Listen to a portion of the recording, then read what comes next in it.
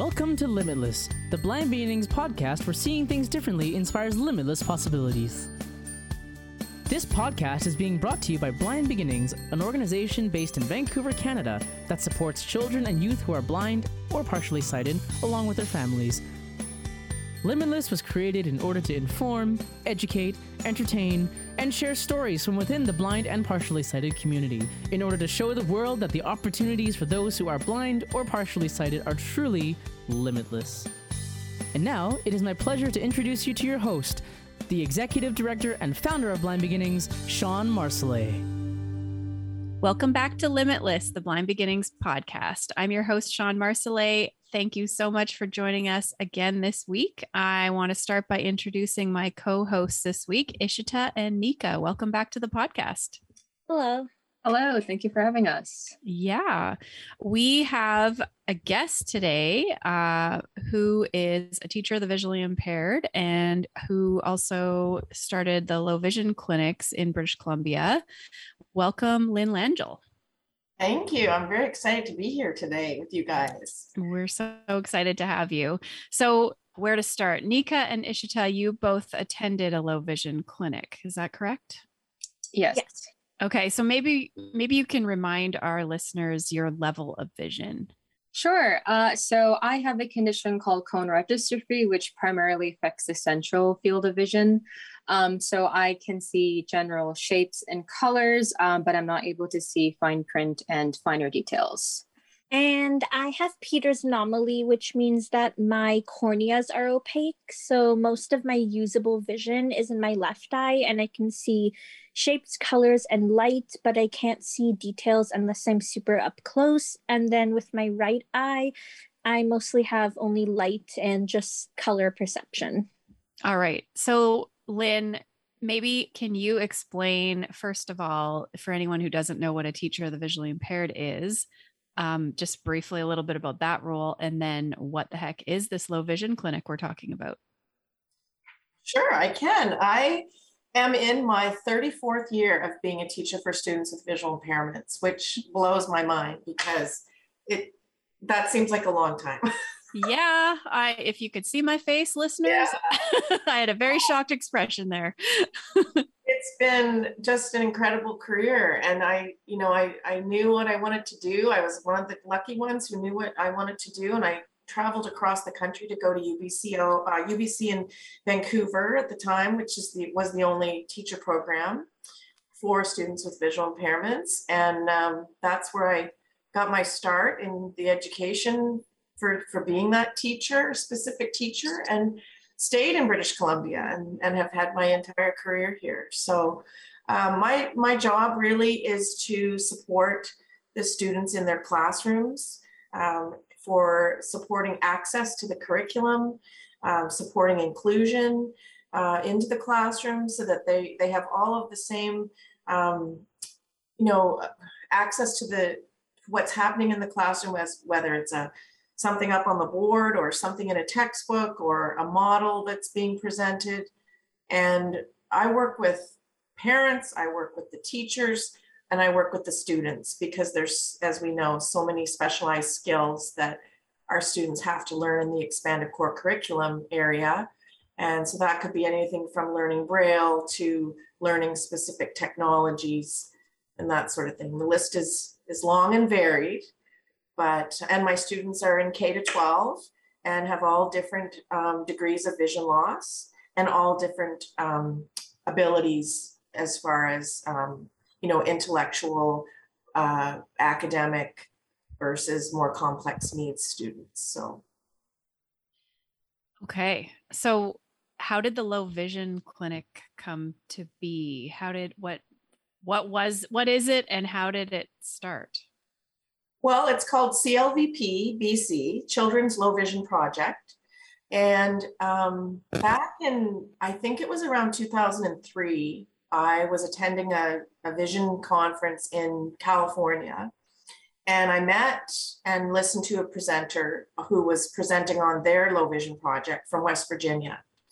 And theirs was called the Children's Vision Rehabilitation Project. And her name was Rebecca Copley. And we made an instant connection of friendship and interest in the field. And I just said to her, like, this would be something that would be amazing to bring to British Columbia, to bring to Canada. It's nothing of its kind exists in Canada. And I feel that your reasoning for having the project and the abilities that you have to provide these extra services to students within the project are great reasons. So that's sort of where my inspiration came from. So I have two questions. My first question is, how long does it actually take to organize a low vision clinic? Just because I know there's a lot of different logistics, like there's different technologies and things to try out and different professionals who are present. Yes, good question, because that's really what makes the project unique. So my first year was basically, we called it the fact-finding year. And that's when we really went to all of the different stakeholders in the province who we wanted to be a part of this team. So we were looking at, a vision teacher, we were looking at an orientation mobility instructor, we were looking for an assistive technology specialist, and then of course the optometrist and ophthalmologist piece of the low vision clinic for the assessment, the medical assessment side of things. So once we were able to sort of pull together interested team members, and I was able to secure grants, financial grants from the Ministry of Education and the Ministry of Children and Families to fund the project, we were able to do our first year. The first year was actually funded by the Ministry of Children and Families to do the pilot. And then we continued and got further funding from education. So both those ministries fund us each year. And those are the people that are on the team that I listed. And really putting the clinics together, it's been a journey. I mean, we every clinic we do still 16 years later, we learn something from, and we make little adjustments and tweaks. And so, yeah, it's still a learning process for all of us to do the clinics. How much work is it actually logistically in terms of getting all the physical items and technology? Because I remember when I was there were tables full of binoculars, there were tables full of magnifiers and CCTV setup. How much does all of that take? Yeah, so we have, I believe we're up to 14 Pelican cases, which are big, heavy black cases on wheels that are shipped through a courier service to where we go. And we go all around the province to do our clinics. And those are all shipped ahead of time. And they're waiting there for us when we arrive the day before the clinic. A few of us arrive early and we set up the room with all of the different stations that the students participate in. How do you choose which locations you're going to go visit each year? Well, when we started the project, one of the big things was to bring these services to all areas of the province, because one of the issues is that we've got the majority of the vision specialists at Children's Hospital in Vancouver, where a lot of kids are sent for specific tests. And we wanted to be able to bring enhanced vision assessment to these more remote communities, but also keep the access for the project equal even in the Lower Mainland. So we looked at the different health regions. So we've got Lower Mainland, we've got Fraser Valley, Interior, Kootenays, North, and Vancouver Island. So we rotate through those areas, and it could be, Lower Mainland could be any of those school districts that hosts us, but we would then see students from that entire area. I'm curious, Nika and Ishita, what do you remember from attending a low vision clinic? So I've been, I believe, a total of 2 or 3 times just throughout my time in school. The first one I remember, I have a very clear memory of this because it still haunts me to this day. It was this I remember going in and there were these eyeballs, these like, I think it was close to Halloween. So it was like peanut butter chocolate eyeballs. And I loved them. And I've been trying to find them ever since and have not been able to find them. But so that's like the first memory that I have of the low vision clinic. Of course, it's the food. Do you remember that, Lynn? Do you remember those eyeballs? Oh, we have them at every clinic. We okay. In a glass eyeball bowl, and we have to stock up on these at Halloween so that we have them for the entire year for the kids, because that's the first thing they look for when they come through the door. That's hilarious. Okay. I'm not the only one. So that I remember that being the first, but in general, when I went there, it was just a very welcoming environment. I remember meeting like a lot of different doctors or professionals who deal with technology, and essentially first assessing my vision, and then going into what technology or products that I could use to help make school or just general life a lot easier for me. And that's kind of been the theme, or like the consistent, I would say, schedule throughout each visit. But things that were kind of unique to me and that I kind of wanted to ask about, Lynn, was I remember the low vision clinic being the one time of year where my parents could come in and actually ask and learn about my condition, and actually get like proper answers. Because usually in doctors' offices, they're rushing, they don't have the time to answer all the questions and give a full detailed history or anything like that. So my question is, when you were first like designing the low vision clinic, was that a part of the like vision to make sure that families and parents are a part of this whole process, and the language that is used there is very adaptive towards them? I think we should just record exactly what you just said. And I'm glad it's on a podcast, because I'd love for the team to hear this. That is exactly what we want people to come away with. I was fortunate to go down to West Virginia and observe their clinics, and with some of the team that I was putting together. So we had a chance to experience what they do, and then we could bring it back to BC and make it our own. And that is a huge part of the clinic process, is the time with each of the professionals at each of the stations, where you're not rushed. You get a chance to be assessed. You get a chance to trial devices that work for you.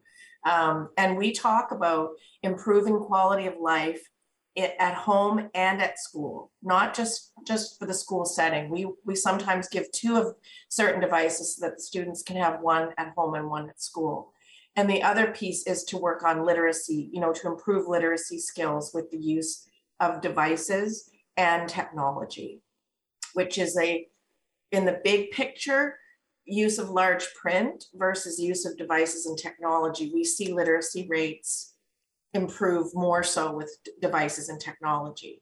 So having that time, especially with the doctors, we're finding that the parents and students really appreciate that extra time to sit and learn about the eye condition, ask the scary questions, ask the worrisome questions, or learn about it. And that's what it's all about, educating the families and students, and also their vision teachers, because their vision teachers attend with the students and their families. Mm-hmm.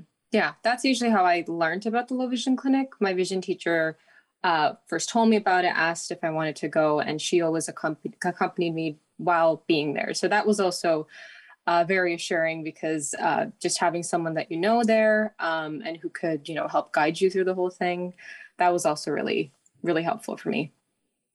Yeah, it's a big help to have the vision teacher there for us as well, because they can give us a lot of information about what's happening for the students at school.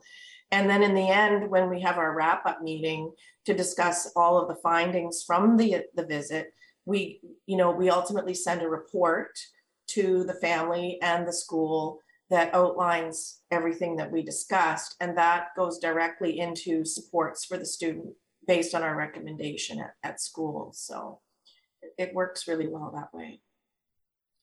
What was your experience like, Nika?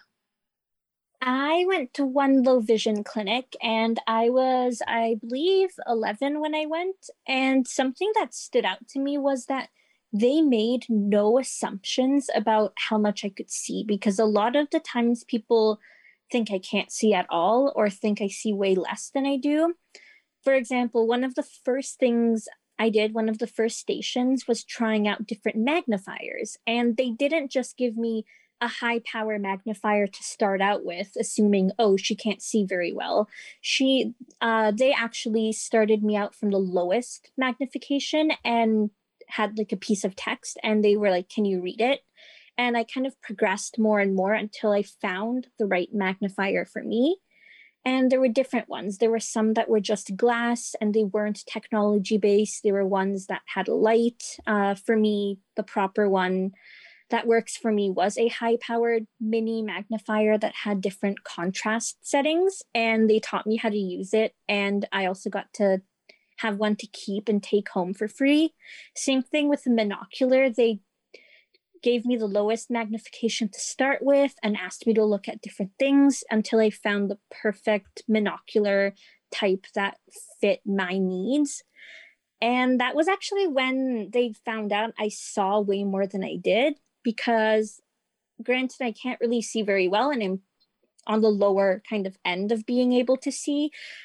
But something I remember doing is they put an iPad underneath a CCTV. And I distinctly remember playing Angry Birds. Like, I destroyed those green pigs.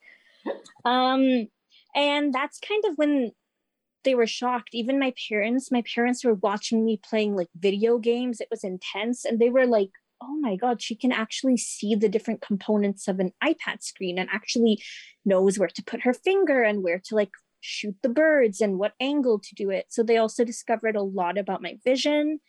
And then we also met with some doctors who talked about an experimental surgery for my condition. And back then, this was 9 years ago. So this was very new. And now 9 years later, I'm actually on the track to do that procedure that they were talking about in the first place. That was actually really cool to see proof of that. Wow. Oh, Nika, that is so exciting. Mm-hmm. Yeah, we've had some really special, well, all the kids are special, but some situations really stand out, and it speaks to the necessity for these clinics to happen in communities settings, because we've seen students that might not necessarily that can be tested, but might not necessarily be able to communicate that there's something wrong with their vision. And we've discovered retinal detachments and cancers in the eye that might not have been detected until much later. So those are some of the really poignant situations we've had, but also lots of really great stories from students like you both, who have told us how what we've done for them has helped them outside of the clinic and school setting, like personally. And we just love hearing those stories. And that's why we're doing what we do. The other really great benefit of the clinic is that the students get to meet other students at the clinic that are visually impaired. And as we know through Blind Beginnings, this is so important, and to connect students together. And sometimes we'll even try to put appointments together of students with similar eye conditions if we can. That's awesome. Yeah. And then the parents would get to meet each other as well, Yeah. right? Yes. I was going to say, I remember, I think my first visit, I was very nervous because I was a very shy kid and I did not like talking around adults. I think like past doctor's appointments really just made me realize that talking to professionals just gave me a lot of anxiety, and walking in and just seeing the other kids and getting to talk to them just made me feel really at ease, as well as just the overall staff. They were so welcoming and so just in tune with, understanding that it might be my first time and I was nervous, and just trying to make me feel better. I absolutely love that atmosphere that the Low Vision Clinic has. Yeah, one of the questions that I ask the students, I'm usually the first person that the student and family meets when they come through the door. And one of the questions I ask is, if there was something that you would like to be able to do, but you don't think that you can because of your vision, what might that be? And we get all kinds of incredible answers. And the reason we ask that question is because often it's something that we can help with, that the student really didn't think there was help for. And we will do our best to come up with a device or a solution, if at all possible, to bring that into the student's life as a possibility. Can you give some examples of some of the things people have wanted to be able to do that you were able to offer a solution? Sure. One of them that stands out to me is a student in a rural area who wanted to be able to go hunting with his father. And he didn't feel like he could see through the sight of a gun to go hunting. And we actually were able to get him a special device to wear over his eyes that allowed him to look through the sight of a gun so that he could go hunting with his father. The other one that stands out to me is a student who really enjoyed music and wanted to take a band or an instrument in school, but didn't feel that they could see the music, the paper music. And again, we were able to come up with a solution, a low-tech solution for that. Do you remember what our answers were? I'd have to look them up. I'd have to look up your comments. I looked you both up, and I know we saw Ashita twice and we saw you once, Nika, and I can still remember you sitting and playing that Angry Birds game. I feel like mine would be like, I want to read a book. I feel like I was a very simple and easy to please kid, and there are a lot of ways to do that. So I don't, mine's probably not very memorable. Yeah, now I'm like really curious. I get that music question quite a lot, or I see it also posted. We have a Facebook group for parents of my child's learning piano, and they're trying to see the music, and they have to lean forward in order to read their music, or even playing an instrument. I played the flute, so I could bring the music stand right up to my face. But then in the jazz band, I played the trumpet, where you can't do that because the trumpet's out in front of you. So yeah, if there is a solution for that, I need to know it, because people are always asking that. Yeah, we try our best. And, what's really neat for us, because we've been doing these clinics since 2005, we've seen students that have come to us from kindergarten, and then we see them as they're graduating. We've been around long enough for that pleasure. And, we'll look back in their files and say, well, when you were in grade 2, this is what you told me that you enjoyed doing. And, whether it was Angry Birds or, music or TV games, video games, and we kind of walk through their history and where they've come from. And it's very gratifying for all concerned to have that experience when they go to their last clinic. There's also a mobility component, right? So it's not just like, how are you able to read, but I've observed on the fringe of one of these clinics and seen the mobility instructor taking the child for a walk and assessing them while moving as well. Is that correct? Yeah, so we have some pre-information that we have given to us in the forms before we see the students about their mobility skills. And sometimes their O&M instructor is with them, sometimes not.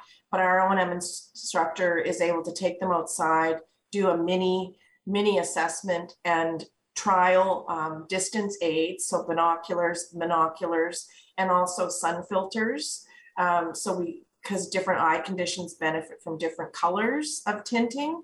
So we provide all of those things to the students once we narrow it down what works best for them, for their mobility. And then we've actually just started dispensing ID canes, not long canes that require really specific instruction, but we have sent students home with ID canes to begin to learn to use for that as well. I suppose we should clarify that in order to qualify to attend the low vision clinic, you have to have some vision, correct? Yes, like our criteria basically is students from K to 12. In the BC school system, we see students from private schools, Christian schools, all of the above, from K to 12. And the students basically have to be able to be tested with letters or symbols. So they need to be able to look at an eye chart and match and help us determine their level of vision. And they have to be able to benefit from the use of low vision devices so that we can, dispense these to them. Mm-hmm. Okay, so if a child or a student would like, how do you choose who gets to go, or how are referrals made? That's the hard part. Although, we've sort of a product of our own good work. Our referrals are, our lists are long, and certainly for certain areas of the province where populations are greater. But we do have an online referral process off of our CLVP website, and typically it's a vision teacher that will send the referral in. But sometimes we get referrals from doctors and families, which is fine. And we require an eye report to be attached to that referral so that we can have a look at what the situation is for that student. And then we have a committee within the team that works to really look at the reasons for the clinic, for the student to come. It could be that they're brand new to the system, they've never been to a clinic. It could be that they're transitioning to high school or middle school or out of school, and they need some review. So it's really an individual basis, and we try to see as many students as we can. Typically, we can see a maximum of 20 students in 2 days. Okay. I distinctly remember being really stressed out about, like, I was worried I wouldn't be, like, I don't know, good enough isn't the right word, but when I was 11, I'm like, what if I don't get in? And back then I was like a total goody two-shoes. So I'm like, oh, if I don't get in, it means I failed the test. I'm going to like fail out of school. Like, oh boy. Well, we really try to do our best. Unfortunately, with the pandemic, we have not had a clinic since the pandemic began. So we're planning our next clinic, our very first one in 2 years, for March of 2022. And we're excited about it. And we're having to take an approach, we're calling it a triage approach, to who will come to that clinic, because we can't see as many of the students as we have referrals for. But we also have to take into consideration, it's going to take extra time now at a clinic to keep all of the COVID protocols in place. You know, every station is a pretty high touch area, so everything will have to be cleaned and sanitized before the next student comes to that station. So we have some brainstorming to do on what that's going to look like for March. Oh, wow. Yeah, I was thinking about that because I remember like all the binoculars and the magnifier. I'd hold them with my hands. You'd like jam your eye against them, like they'd be pressed against your face. Yes. Yeah. We're looking to our doctors for some guidance on that, because they've all been operating in their clinics, in their home offices. So a lot of their strategies, I think, will be helpful for the clinic, but it probably will mean we won't be able to see 20 kids in 2 days. We might have to reduce the number.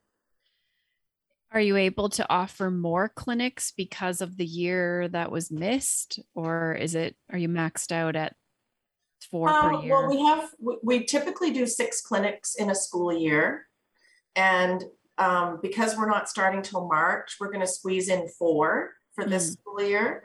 And I really can't speak to next year. I think we have to wait and see how this goes.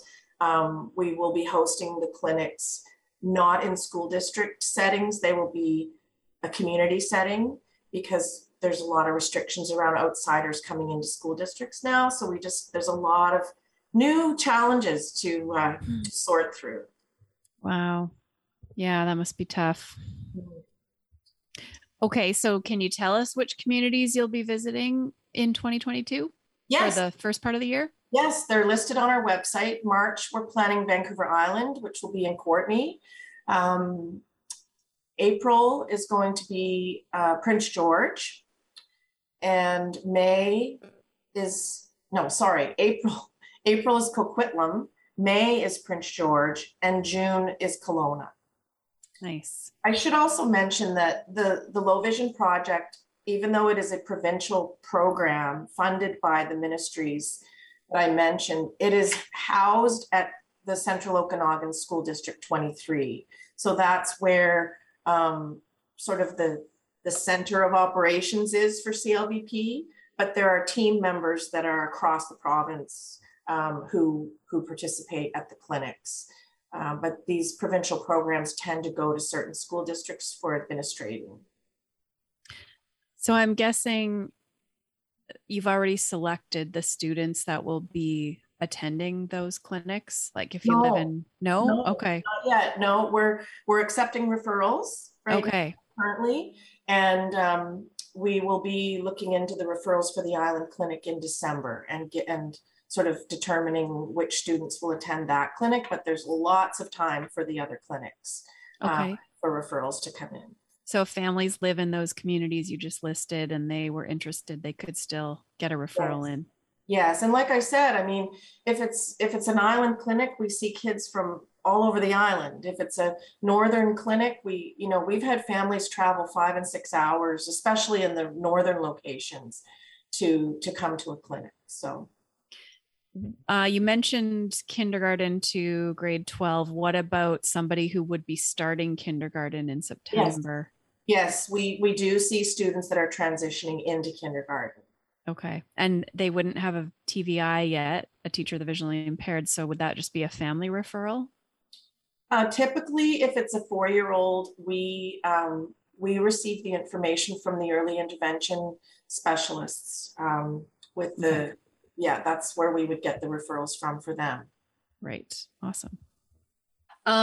So after grade 12, because Nika and I kind of are both in that age where we're in university, is there something offered, not necessarily by the Low Vision Clinic, but similar to this? Because I would still love to get the chance to go to something like this where you can test out new technology or get a one-on-one session with a doctor and get more information about your visual impairment. Because again, normal doctors don't usually provide this.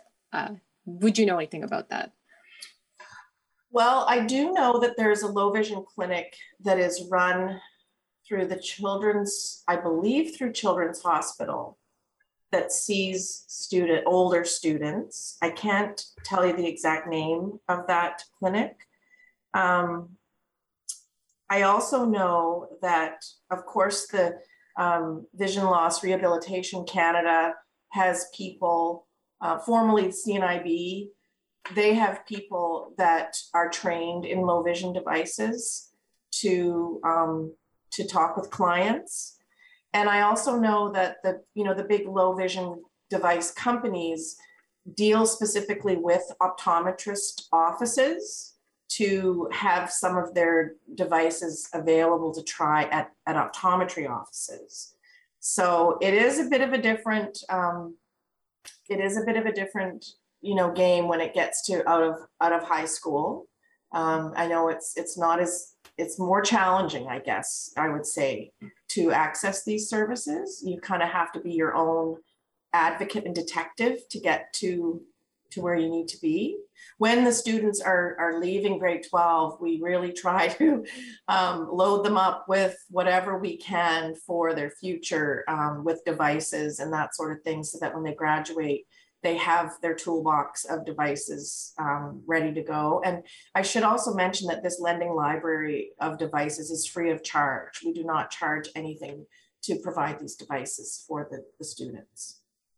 And do they get to keep them when they graduate? Yes. Awesome. Yeah. And we also have, like, say a student's monocular breaks or something happens to a device. We've started asking the students to write us a letter, so as part of self-advocacy, to tell us what happened and why that device is helpful to them, and could we replace it for them, or if they need a higher magnification, could we exchange it? Love that. That's actually one of my favorite aspects, because it's been 9 years and I still have and use my technology, and they have been very well loved. Let's put it that way. Yes, the well-loved devices. Okay, and my second question was, so we've talked about the process if a child wants to visit the clinic and how that works. I have a question about if a professional is interested in being part of the clinic, because when I was there, I remember doctors and staff being like from all different kind of backgrounds in different countries as well. Like they've had like very unique backgrounds. So I'm curious what that process is like if they are interested in being a part of Low Vision Clinic, is it something that you guys approach them, or are they able to come to you for a position? We haven't really had to replace any team members for a while, whether it was due to retirement or moving away. But certainly if people are interested in learning more about the project, we're always open to having guests attend, and they just send me an email to let me know who they are. And I check with the team. We do have to be cognizant of how many people are in the room and what they're there for. But we encourage the students from the UBC teacher program to come to the clinic to learn about it before they start on to their careers. We have community partners at clinics when possible. So Sean has come with Blind Beginnings to be able to speak to families during clinic. We have PRCBI, Adam and Jen attend all our clinics so that the teachers and the families can learn about the materials that they can provide. We have BC Blind Sports visit clinics to give information to families about their programs. So we try to be as inclusive as we can in the field of blindness and visual impairment so that families and students, have access to these people. But we also are very welcoming to other professionals in the field to learn about what we're doing.